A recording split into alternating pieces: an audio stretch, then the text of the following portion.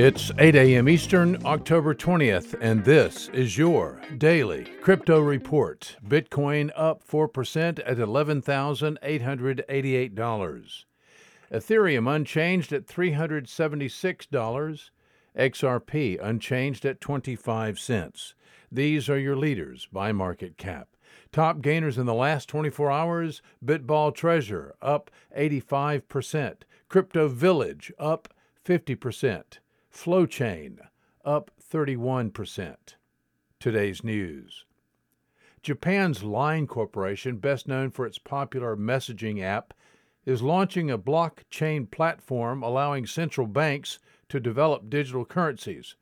According to South Korea's Chosun newspaper, Line has entered into discussions with, quote, major, unquote, Asian nations to use the platform. NSX said today that its distributed ledger technology-based digital exchange sub-register system, which is part of its ClearPay platform, was approved by the Australian Council of Financial Regulators at its October meeting. NSX is now working with the Australian Securities and Investments Commission on finalizing the process and date it may go live on the Australian Securities Exchange. Well, the Cordite Society, a cooperative registered in the United Kingdom, announced today that they have released the XDC crypto token on public Corda, the open-source version of R3's network. The new regulation-friendly crypto coin will open the door, say its creators at Cordite, to various decentralized finance applications running on Corda's distributed ledger technology.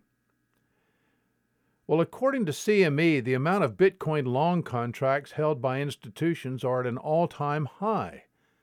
CME also reports that the amount of Bitcoin short contracts held by hedge funds are also at an all-time high. Seemingly, there's a major difference in the perception of Bitcoin's short to medium-range future between hedge funds and institutions, and only time will tell who is correct. Today's episode is sponsored by the digital marketplace Ungrocery. If you've ever cared about who your food comes from, Ungrocery is the place to shop. The food people online at ungrocery.com. Visit us at dailycryptoreport.io for sources and for links. Find us on social media, add us to your Alexa flash briefing, and listen to us everywhere you podcast under Daily Crypto Report.